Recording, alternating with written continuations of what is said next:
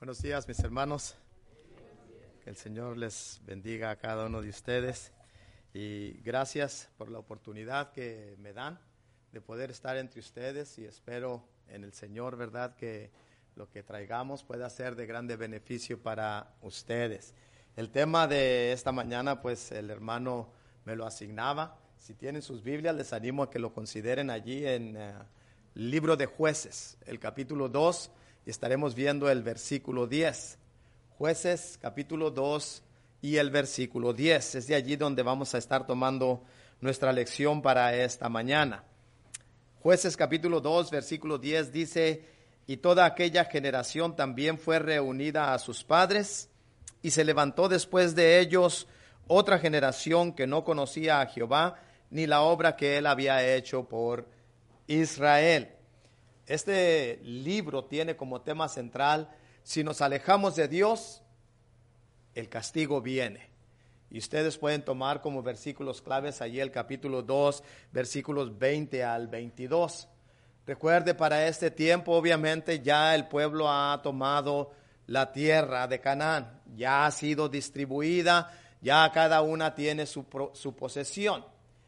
Mas sin embargo, se nos está revelando ahora que para este tiempo, ya cada uno estando en su tierra, obviamente cae en un ciclo muy mal, muy perverso, ya que obviamente al momento que moría aquel su líder, aquel que los gobernaba, todo parecía estar bien delante de Dios, pero una vez muerto el juez, ellos caían en ese pecado otra vez, se apartaban de Dios. Y luego venía, ¿verdad?, la consecuencia de ello, el castigo de parte de Dios, manifestado en la opresión que sus enemigos traían sobre el pueblo. Una vez que sufrían, volvían a clamar a Dios, y luego Dios los rescataba por medio de ese juez. Y mientras estaba ese juez vivo, el pueblo estaba en paz. Y usted considere nuevamente la condición del pueblo, ¿ok? Porque esto es algo que no hizo una sola vez, sino que lo continúa haciendo hasta que no viene nuevamente, ¿verdad?, el pueblo a ser poseído por Dios. Bien, el versículo 10 de aquí del capítulo 2 nos revela tres cosas. El hermano me pedía que hablara acerca de los jóvenes en peligro de la condenación. Pues obviamente cuando hablamos de los jóvenes, déjenme les digo quiénes son los responsables de los jóvenes. Los padres, ¿verdad?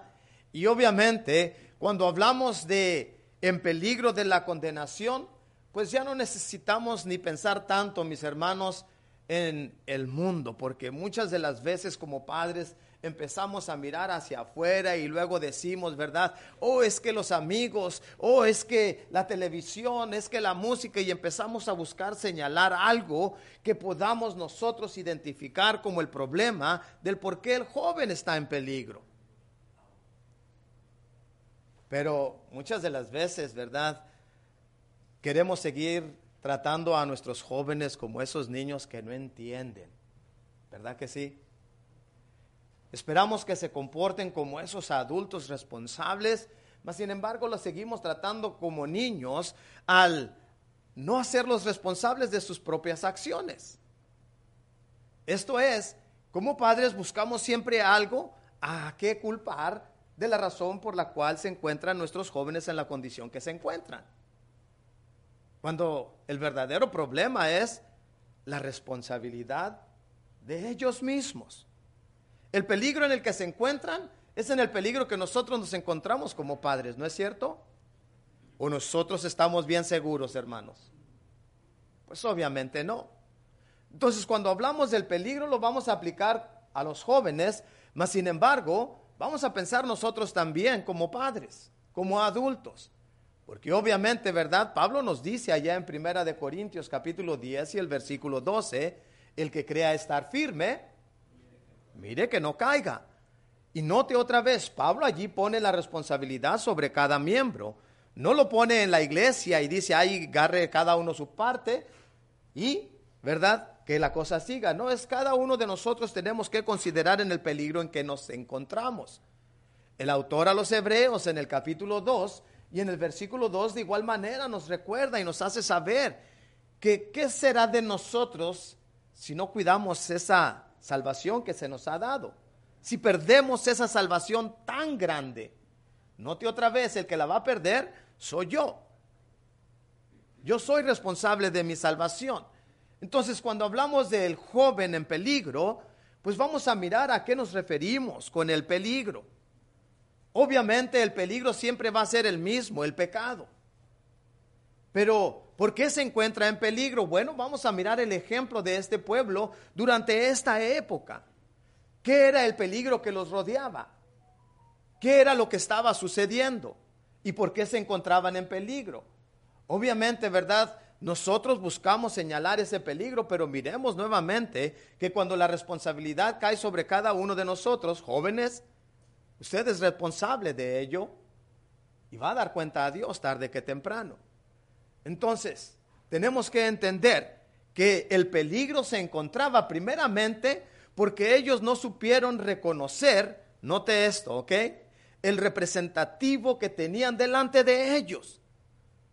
Esto es, esta generación no supo apreciar el ejemplo de aquellos que los habían dejado en esa tierra prometida. Se olvidaron de Abraham, se olvidaron de Jacob, se olvidaron de Isaac, se olvidaron incluso de Moisés, que nos había, ¿verdad? Obviamente Dios a través de Moisés libertados de el cautiverio de Egipto, y finalmente Josué y Caleb los introducen a la tierra prometida. Buenos ejemplos. Buenos ejemplos. Como seres humanos siempre estamos expuestos a mirar ¿qué? Lo malo, ¿no es cierto? Hay tantas cosas buenas en esta vida, pero parece ser que por naturaleza ustedes y yo siempre estamos viendo lo malo, ¿no es cierto? Entonces muchas de las veces no sabemos apreciar el buen ejemplo que se nos da a los jóvenes, obviamente, ¿verdad? Nosotros les estamos una y otra vez advirtiendo, ten cuidado con quien te juntas, ten cuidado lo que estás haciendo, ten cuidado lo que miras. Y nuevamente, ¿verdad? Tenemos que ser conscientes de señalarlos del buen ejemplo que existe en su derredor. Señalamos tanto el error que muchas de las veces les eliminamos ese buen ejemplo que está delante de ellos. ¿Hay hermanos fieles en la iglesia? Es cuando se debería de oír un fuerte amén, ¿no es cierto? Es cuando se debería de oír, porque hay muchos hermanos fieles en la iglesia. ¿Y por qué suele ser entonces que siempre señalamos el mal? Tenemos que hablar de los buenos ejemplos para que vean nuestros jóvenes nuevamente que sí, aún en la iglesia hay hermanos que siguen fiel al Señor y que una vez fuimos jóvenes. Mis hermanos jóvenes, piensen ahora en el ejemplo que tienen delante de ustedes. Obviamente, en una ocasión le decía yo a los hermanos, ¿cuántos de nosotros, y pensemos solamente, y si gusta, ¿verdad? Solamente considerar por unos segundos, ¿cuántos de nosotros somos como el Señor Jesucristo? Le decía yo a la iglesia, piense. Y luego pues de inmediato, ¿verdad? Se miraba yo en los rostros de la gente, de la hermandad, y pues no, pues ¿cuándo, verdad? ¿Cuándo vamos a ser como el Señor? Bueno, el Señor dijo, ¿verdad? Mateo 11, el versículo 29, llevad mi yugo sobre vosotros y aprended de mí. Luego dice, pues no, como el Señor. ¿Cuándo, hermano? No. Bueno, ¿qué tal como Pablo? ¿Cuántos de nosotros somos como Pablo? Primera de Corintios 11:1, Pablo dice, ¿verdad? Sed imitadores de mí, así como yo lo soy de Cristo. ¿Cuántos de nosotros somos como Pablo? Y todavía decimos, ¿no es cierto? No, hermano, pues, ¿cuándo? El apóstol Pablo hizo esto, aquello y lo otro, ¿no? ¿Cuándo? Y luego note, ¿cuántos de nosotros somos como nuestros hermanos que existen en la congregación y que son de buen ejemplo? Nosotros solemos decir, ¿yo como ese? No, hombre, no es cierto, pero siempre estamos en lo negativo, ¿no es cierto? Como el Señor porque es muy alto y mi hermano que tengo enseguida de mí, pues es muy bajo. Pero es porque yo soy el del problema. Entonces necesito mirar los buenos ejemplos que hay delante de mí, para poder entender que sí, aún entre nosotros existen hombres como yo, mujeres capaces de ser fieles al Señor. Y eso es lo que le debo de estar señalando ahora al joven, para que en el momento que él diga, no, pues si ni tú no vives, bueno, pues no te fijes en mí, pero fíjate en Tomás, fíjate en Juan, fíjate en la hermana Carmen. ¿Cómo es que, yo estoy mencionando nombres, no sé si haya nombres hermanos con esos nombres aquí, ¿verdad? Pero señalar a seres humanos de nuestro tiempo que sí son dignos de imitar. Hacerle saber al joven que sí se puede ser fiel a Dios, aún en un mundo que decimos estar lleno de perversidad. ¿Hay cosas buenas en el mundo? Sí las hay. El problema somos nosotros que no sabemos enfocarnos en lo bueno. Entonces, ¿por qué están en peligro? Porque no saben reconocer el buen ejemplo que está delante de ellos. Y ahora nosotros debemos señalarles ese buen ejemplo. ¿Tenían ellos buen ejemplo? Mis hermanos, Josué fue un excelente ejemplo para ellos, ¿no es cierto? ¿Qué es lo que acaba de ocurrir? Si usted recuerda Josué capítulo 24 y el versículo 15. Josué ahora ya está para dejarlos que se vaya cada quien a su tierra. ¿Y qué es lo que les dice? Y si mal os parece servir a Jehová, decidid ahora. Note cómo pone la responsabilidad sobre cada uno de los del pueblo. Decidan ahora a quién queréis servir. ¿A quién quieren servir, jóvenes? Dice, pues a Dios. No, ¿verdad? Lo va a decir, pues queremos servir a Dios, hermano, por eso estamos aquí. Entonces debes de ser o asumir la responsabilidad, como Josué ahora la puso delante del pueblo. Si queréis servir a los dioses que sirvieron vuestros padres estando del otro lado del río, o a los dioses de los amorreos en cuya tierra habitáis. Pero note esto, pero todo el pueblo servirá a Jehová. No, dice, yo, primero se puso él, pero yo y mi casa serviremos a Jehová. Entonces, joven, mientras que tienes un padre que es cristiano, una madre que es servidora del Señor, tú debes de hacerte responsable. Y no señalo dedos, tengo esta costumbre de hacerle así, ¿verdad? Pero no apunto a nadie. Pero sí debes de asumir la responsabilidad. Es tu decisión. ¿A quién quieres servir? Cuando las cosas se tornan difíciles, déjame decirte que antes de ti ya pasaron otros jóvenes que fueron fieles a Dios. Ahora son adultos y siguen gozando de esa fidelidad. Muchas de las veces llegamos a pensar nosotros que el anciano, el de años, no se asocia, no tiene nada en común con el joven. ¿Será eso verdad? No, es una vil mentira, porque ahora aquel joven puede sentarse de aquel que tiene toda la experiencia y hacerle saber, hubo tiempos difíciles en mi vida, pero por la gracia de Dios ahora soy lo que soy. Primera de Corintios 15:10. Entonces sí hay cosas que te identifican con aquel que ya tiene más edad que tú. Nuestros hermanos con experiencia no son insignificantes en la congregación, son señal de que sí se puede ser fiel a Dios a través de una larga vida. Señalémosles entonces a nuestros jóvenes que sí hay esperanza aún, porque tenemos ejemplos. Cuando leemos en Filipenses capítulo 3 y el versículo 17, el apóstol Pablo se pone allí, dice, y ser imitadores de mí.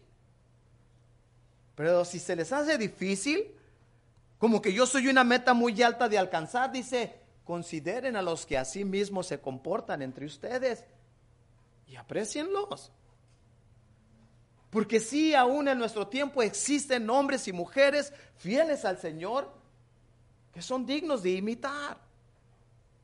Porque en altas y en bajas, ahí van todavía sirviendo al Señor. Y cuando digo bajas, no es, hermanos, que se han ido al mundo y que hacen de las suyas y dicen, pues es que soy débil. No, estamos hablando a hermanos que supieron sufrir y que siguen fieles al Señor. Son dignos de imitar. Cuando hablamos de personajes de la Biblia, el joven está impuesto a pintar un retrato en la pared y allí dejarlo y decir, pues sí, él fue fiel. Pero díganle nuevamente de Tomasito y Carmelita que está allí en la congregación, lo van a identificar porque lo han visto ¿qué? Venir a diario, ¿verdad? A los servicios de adoración. Lo han visto a diario andar sirviendo, ya sea, ¿verdad? En otra congregación, al vecino. Entonces lo pueden identificar. Pero siempre les hablamos de personajes en la Biblia y les ponemos un retrato en la pared y eso es lo que ellos tienen en mente. Aún en nuestro tiempo hay hombres y mujeres dignos de imitar. Hagámosle saber al joven entonces que el peligro está allí, de seguir el error. ¿Cuándo? Cuando ignore el buen ejemplo que tiene en aquel que está delante de él. Nosotros tenemos buenos ejemplos, ¿no es cierto? Entonces, hermanos, imitémoslos y busquemos ser un buen ejemplo para nuestros jóvenes. Cuán importante es nuevamente que ahora nosotros consideremos lo serio del peligro, pero otra vez, si no hacemos nada al respecto, pues ¿de qué nos va a aprovechar el saber del peligro? Amamos a nuestros jóvenes. Hagámosles saber entonces que excusa no tienen delante de Dios, porque hay hombres y mujeres en nuestro tiempo que son fieles al Señor. Y hagamos el intento, no intentemos, hagámoslo, obremos, quitemos de nuestras mentes los malos ejemplos y empecemos a hacer más énfasis en los buenos ejemplos. Cuando se habla de la iglesia, mis hermanos, ¿de qué se habla? Del cuerpo de Cristo. En una ocasión le platicaba yo a otro hermano acerca de mi hijo. Mi hijo ya tiene 27 años, le decía a mi hermano. Pero me preguntaba por él, digo, pues sí, allá anda, todavía anda batallando. Y esto fue lo que me dijo. Dijo, ¿y le has hablado de lo glorioso que es la iglesia? Fue una puñalada. Me quedé yo pensando, cuando usted y yo nos salimos del edificio, nos subimos y empezamos y decimos, ¿verdad? Y Juanita, ¿te fijaste, Juanita, cómo andaba? Ay, esa hermana Juanita no quiere entender. ¿Y quiénes eran los que estaban oyendo? Los hijos. ¿Qué pasó? Hacemos señal del mal ejemplo, pero no de nuestras bocas se habla. Pero te fijaste del hermano Joaquín, cómo andaba activo allí, pasando boletines. ¿Por qué no hablamos de esa forma? Queremos que nuestros hijos sean, ¿verdad?, fieles al Señor, pero siempre les presentamos los malos ejemplos, nunca los buenos ejemplos. Sí, el peligro está en que sigan el mal ejemplo, pero porque no les enfocamos el buen ejemplo. Sí hay buenos ejemplos, en la Biblia lo hay, y aún en nuestra actualidad sigue habiendo hermanos dignos de ser imitados. ¿Por qué? Porque son fieles al Señor, buscan servir al Señor. Cuando hablamos de imitar otra vez, ¿verdad? Recuerde, cuando hablamos allá en Filipenses capítulo 3 y el versículo 17, se los acabo de mencionar, y Hebreos capítulo 12 y el versículo 1, otra vez allí mismo cabe Josué, porque Josué es mencionado allí en el capítulo 11, de modo que cuando llegamos al capítulo 12 y al versículo 1, el autor dice, así también nosotros, teniendo en derredor nuestro tan grande nube de testigos, corramos con paciencia la carrera que tenemos por delante. Pero note otra vez, la señal está no en lo negativo, sino en lo positivo, ¿no es cierto? En aquellos que hicieron el bien. ¿Hubo quienes hicieron el mal? Definitivamente. Pero el enfoque estaba en aquellos que fielmente sirvieron a Dios. Jóvenes en peligro de la condenación. ¿Por qué? Porque están ignorando los buenos ejemplos. Entonces usted y yo busquemos no solamente ser conscientes de que tenemos buenos ejemplos en la Biblia, pero aún buenos ejemplos entre la hermandad hoy día, y hagámosle referencia a esto a los jóvenes. No te fijes en el que no viene, fíjate en el que ya está allí.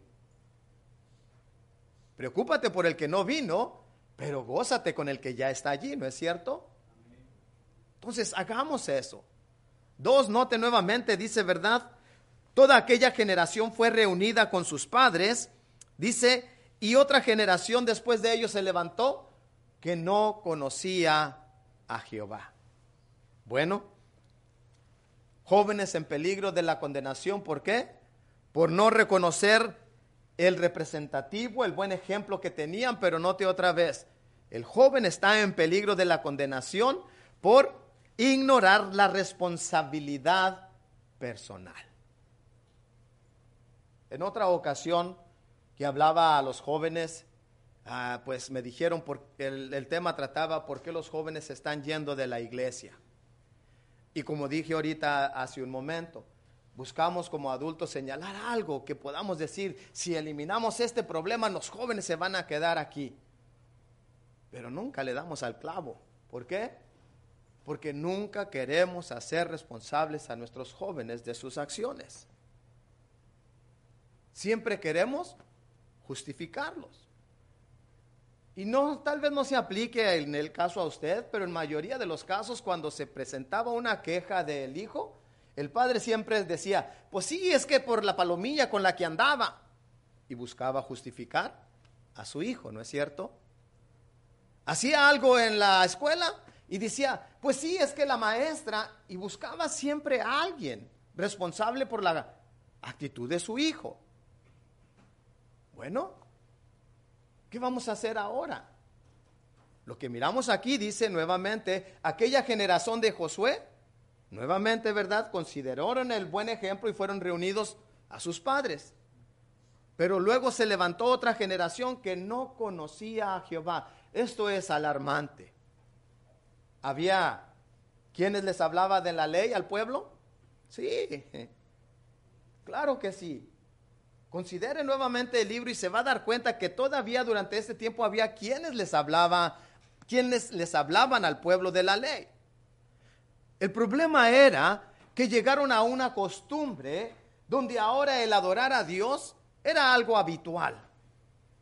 Algo que se hacía ya no por devoción, sino por costumbre. Allí está el peligro, ¿no es cierto? Allí está el peligro. Porque ahora, muchas de las veces, ¿verdad?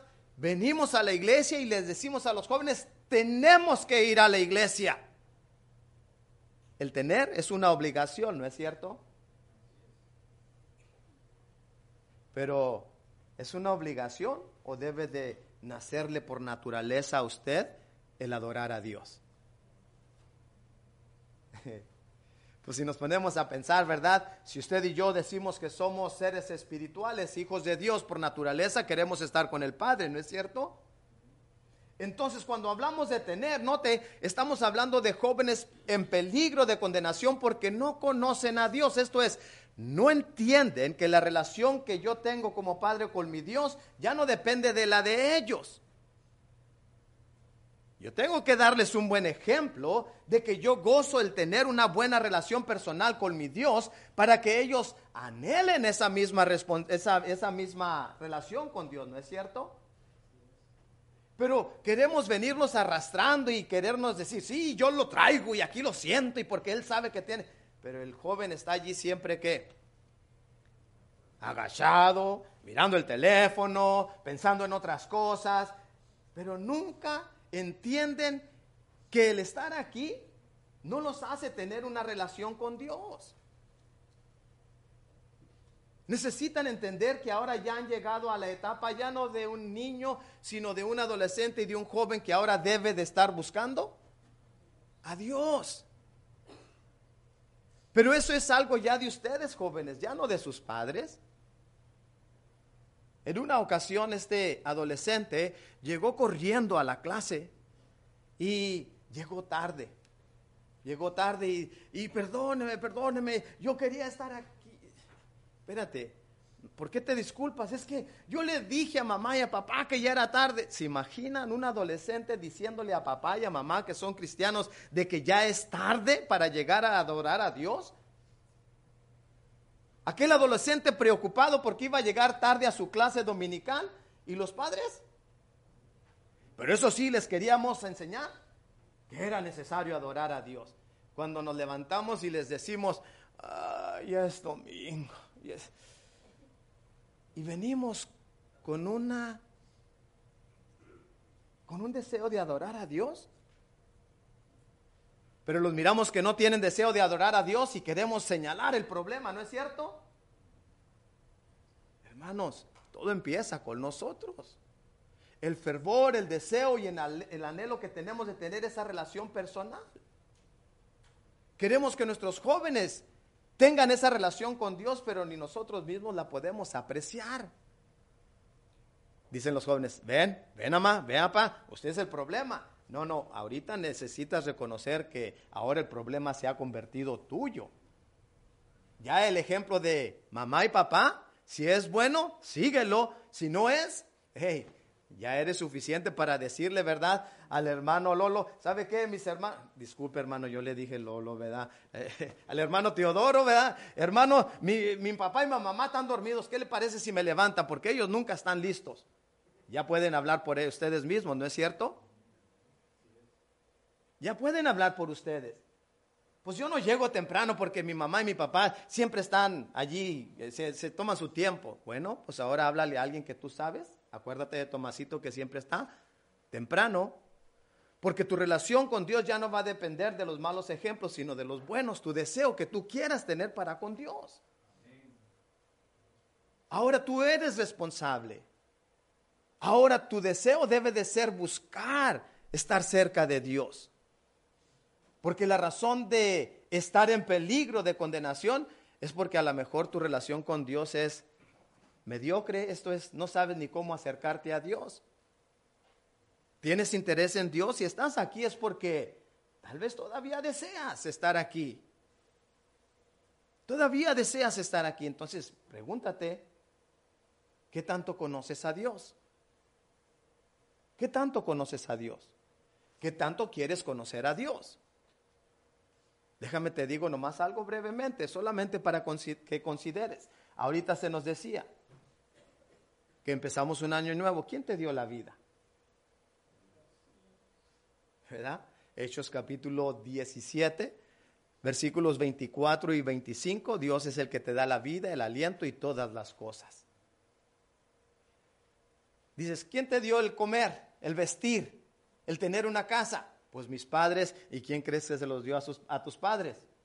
Pues el empleador. ¿Y quién crees que se lo dio al empleador? ¿Y sabes a dónde vamos a parar? Santiago 1:17. Todo desciende de Dios. Entonces, necesitamos que tengas un interés de conocer a Dios. Porque ahora el hecho de que vengas aquí y que se hable de la palabra de Dios no implica que tú ya tienes una buena relación con Dios. Tú la debes de buscar. Conocer la palabra de Dios. Y padres, me dirijo a ustedes nuevamente. Consideremos qué tan frecuentemente, se me caen todas las notas, ¿verdad?, que traigo aquí. Qué tan frecuente abrimos este libro delante de nuestros hijos. Si deseamos que ellos sean nuevamente conocedores de Dios, que también conozco yo a Dios.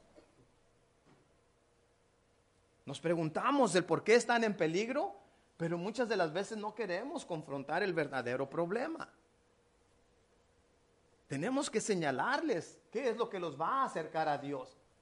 ¿Qué es lo que los acerca a Dios? Pues obviamente, ¿verdad? El tener una relación personal con Dios implica que debo de conocerlo a Él. ¿Y cómo lo voy a conocer? Sí sabemos, ¿verdad que sí? Proverbios capítulo 8 y el versículo 27, Jehová nos recuerda y nos dice, porque yo amo a los que me aman y me encuentran los que temprano me buscan. Nota, ya no está hablando de papá y de mamá. Esto es, si tú amas a Dios, pues lo vas a buscar. Y déjame te lo pinto de esta manera, porque tu papá y tu mamá entienden ya este principio. Cuando se habla de amar a Dios, empieza con esa atracción, ¿no es cierto? Tú ya estás ya sea en esa adolescencia, tal vez ya has pasado a ser un joven y ya has encontrado un interés en el sexo opuesto, en la jovencita o en el jovencito. Y cuando hay una atracción, hay interés, ¿no es cierto? Y cuando hay interés, empiezas a buscarlo o a buscarla. Empiezas muy amistoso y empiezas a enseñar la mejor parte de ti porque tienes interés en conocer a esa persona. Entonces, piensa, ¿cómo vas a conocer a Dios? Si no lo miras atractivo, si no lo miras codiciable, pues si no lo miras atractivo y codiciable, no lo vas a buscar, ¿verdad que no? Entonces, tienes que mirar algo atractivo en Dios. Le preguntaba a una jovencita que decía, ¿y cómo le hago, hermano? ¿Cómo le hago? Le digo, ¿qué piensas de Dios, mija? Pues que Él es el creador. Le dije, no, dime qué es lo que te atrae de Dios. Gachó su cabeza y dijo, pues que dio su hijo por mí. Le dije, aférrate a ese amor. Esa es la señal mayor que Dios te puede mostrar a ti, que eres importante para Él. Aférrate a ello. Si tú ahora ya sabes que Cristo murió por ti y es una señal de amor, ¿de qué manera le estás manifestando que estás agradecido con Él? Tienes que hallar algo atractivo en Dios. ¿Qué te atrae de Dios? ¿Qué te interesa de Dios? Es algo importante, ¿no? Pensamos como adultos, ¿qué me atrae de Dios? Podríamos decir nosotros un sinnúmero de cosas y diríamos su misericordia, su paciencia, su amor, su motivación, etcétera, su poder. Pero debe de haber algo que nos atrae, si no, no vamos a buscar a Dios. No vamos a tener una relación buena con Dios, porque con el saber de Él es suficiente. Bueno, noten el ciclo en el que cayó este pueblo por solamente saber de que Dios existía. Se moría el que los motivaba y se iban. Entonces no, necesitamos que ahora nuestros jóvenes se hagan responsables de ellos mismos, de buscar a Dios. Ellos los tienen que buscar. Joven, es difícil, ¿no? Que alguien te diga, ándale, vamos, mira, hay una actividad, y que tú digas, ¿dónde? ¿Y qué se va a hacer? ¿Va a haber más jóvenes? Pero adultos, pensemos, porque ellos están listos para imitar el mal ejemplo. Cuando hay una campaña, ¿quién va a predicar? ¿Cuál es el tema? ¿No es lo que decimos nosotros? Queremos que ellos sean corriendo, ¿verdad?, a las actividades de jóvenes porque es para su beneficio, pero nosotros, entonces tenemos que apurarnos, ¿no? ¿Por qué están en peligro? Porque no buscan una relación personal con Dios. Queremos que ellos la tengan. Bueno, démosles un buen ejemplo de lo que es tener una buena relación con Dios. Porque el que me busca, me encuentra. Pero si no lo buscamos, no lo vamos a encontrar. Sabemos de su existencia y muchos estamos contentos con ello, pero no lo conocemos. Tito 1:16 nos dice, profesan conocer a Dios, pero con sus hechos lo niegan, dice, siendo abominables en cuanto a toda buena obra. Es difícil, ¿no? Entonces, ¿por qué están en peligro? ¿Por qué? Porque ignoran esa responsabilidad. Deben ahora hacerse responsables. Cuando alguien diga, ¿y por qué te alejaste de la iglesia? Bueno, pues es que el hermano Teodoro no se enfocaba. No, te fuiste porque tú quisiste. Porque si te interesaba a Dios, te hubieras acercado al hermano, y disculpe que lo use a mi hermano, ¿verdad? Lo estoy poniendo allí, pero cuando hay interés, el miembro le va a decir al hermano Teodoro, ¿por qué lo hiciste? ¿O por qué no lo hiciste? O hermano, enfóquese más en nosotros, también estamos aquí, somos partes de la congregación. ¿Hay jóvenes cristianos aquí? No sé si haya, ¿verdad? Pero si no, imagínate, si creciste en la iglesia, ¿qué te está impidiendo obedecer el evangelio?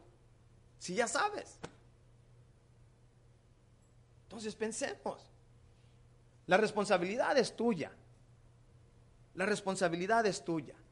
Ya no es de tus padres, ya no es del predicador ni de los ancianos, ya es tuya, porque ya estás en una edad donde vas a ser responsable delante de Dios por lo que tú haces. Allí papá y mamá ya no van a poder interceder por ti. Tú vas a dar cuenta a Dios, porque ya sabes pensar por ti mismo. Entonces necesitas buscar a Dios. Decía hace un momento Mateo capítulo 11 y el versículo 28 y 29. Venid a mí todos los que estáis trabajados y cargados, y yo os haré descansar. Llevad mi yugo sobre vosotros. Dice nuevamente, nota la responsabilidad. Llevad mi yugo sobre vosotros. Ahora vas a sujetarte a Cristo y aprende de mí, que soy manso y humilde de corazón. Entonces, de quien vas a aprender es de Cristo, pero tienes que tener una relación personal con Él. A lo mismo que nosotros, ¿no es cierto? Cada uno de nosotros buscamos tener esa relación con el Señor. Le he dicho a la hermandad, y cada vez que tengo la oportunidad lo hago y se los recuerdo. Muchas de las veces queremos andar entre la hermandad para estar entre Cristo, pero debemos voltearle la cara a esa mentalidad. Debemos buscar andar primero con Cristo, y ¿sabe qué? Vamos a andar entre la hermandad. Cuando busquemos andar con Cristo, vamos a andar entre hermanos. Porque muchas de las veces, ¿verdad? Qué bonito me miro, pero ¿conoce usted mi corazón? No sabe cómo ando, ¿verdad que no? Y muchas de las veces quiere andar conmigo porque piensa que yo estoy bien con Dios. Y también su relación con Dios está bien fría, pero si usted personalmente se asegura de andar con Cristo, va a andar entre hermanos. Va a andar entre hermanos. Y finalmente, ¿verdad? Me dijo 5, ¿verdad?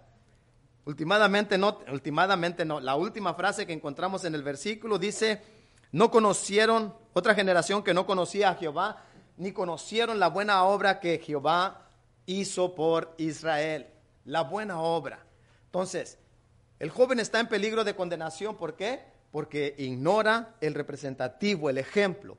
Ignora su responsabilidad que tiene de conocer a Dios por él mismo. Y tercero, porque ignora, ¿verdad?, la redención provista por Dios. Ay, es difícil, ¿verdad? Es difícil ignorar la salvación. Si uno cree en Dios, automáticamente piensa en el Hijo de Dios, ¿no es cierto? Pero note cómo se ignora, porque no la obedecen. El pueblo de Dios conocía la ley, sabía lo que se tenía que hacer, pero no lo hacían de corazón. No lo hacían de corazón. Por eso, cuando llegamos al tiempo de Isaías, el capítulo 1, lea todo el capítulo 1 y se va a dar cuenta que llegó al punto Jehová de decirles: ¿y quién demanda esto de sus manos? El pueblo decía: pues tu ley dice que te traigamos los animalitos y los sacrifiquemos delante de ti. Dice: no, yo no les pedí eso, sus manos están llenas de sangre, es una masacre que hacen ustedes, pero es insignificante delante de mí. Porque muchas de las veces el joven sabe, venir a la iglesia es para estar bien con Dios. No, el que vengas y te sientes en una banca no te hace estar bien delante de Dios. Tienes que reconocer el sacrificio que Dios ya hizo por tu salvación. Lo que Dios ya hizo, la redención que te ofrece, lo que impulsa a cada uno de estos hermanos que miras aquí en el edificio, es ese, el agradecimiento que siente hacia su Dios por haberlo rescatado del mundo.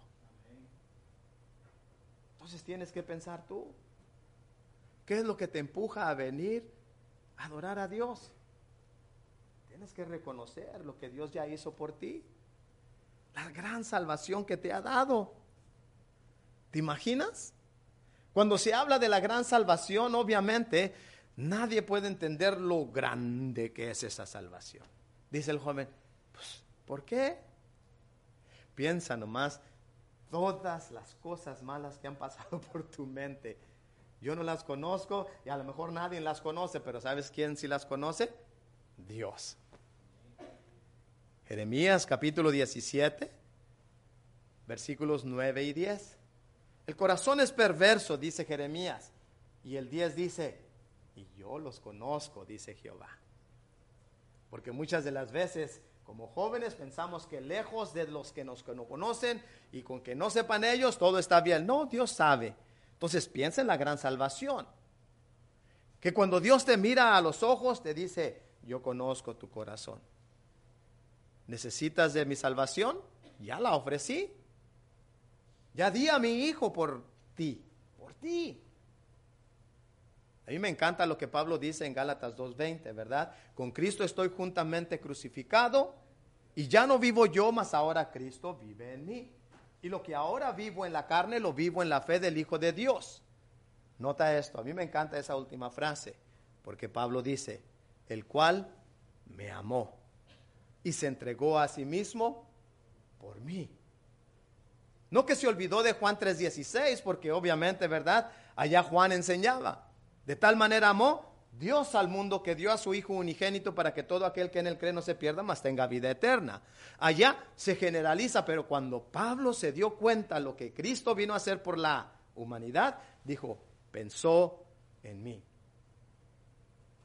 El Hijo de Dios murió por ti. ¿Estás en peligro de condenación? Porque no has reconocido el gran amor que Dios te tiene. Y nosotros estamos en peligro de que nuestros jóvenes se pierdan porque no les señalamos de ese gran amor que Dios tiene por ellos y que ya lo estoy viviendo yo. ¿Cuánto nos ha amado el Señor? ¿Cuánto nos ha amado a usted y a mí? ¿Qué tan gozosos nos sentimos de ese amor que nos manifiesta día con día, dándonos la oportunidad de ser mejores?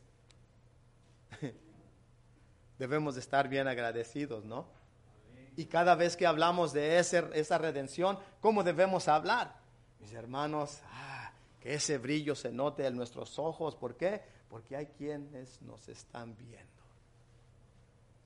La salvación debe de ser algo codiciable por la humanidad, pero es que ahora aquellos que la poseemos muchas de las veces ya no la apreciamos. Ya no la apreciamos. Pensamos en la salvación como algo común. Entonces, ¿por qué están en peligro los jóvenes de condenación? Por ignorar el representativo, por ignorar la responsabilidad y por ignorar la redención que ya Dios ha hecho por ellos. ¿Preguntas? Muchas gracias. Que mi Dios les bendiga.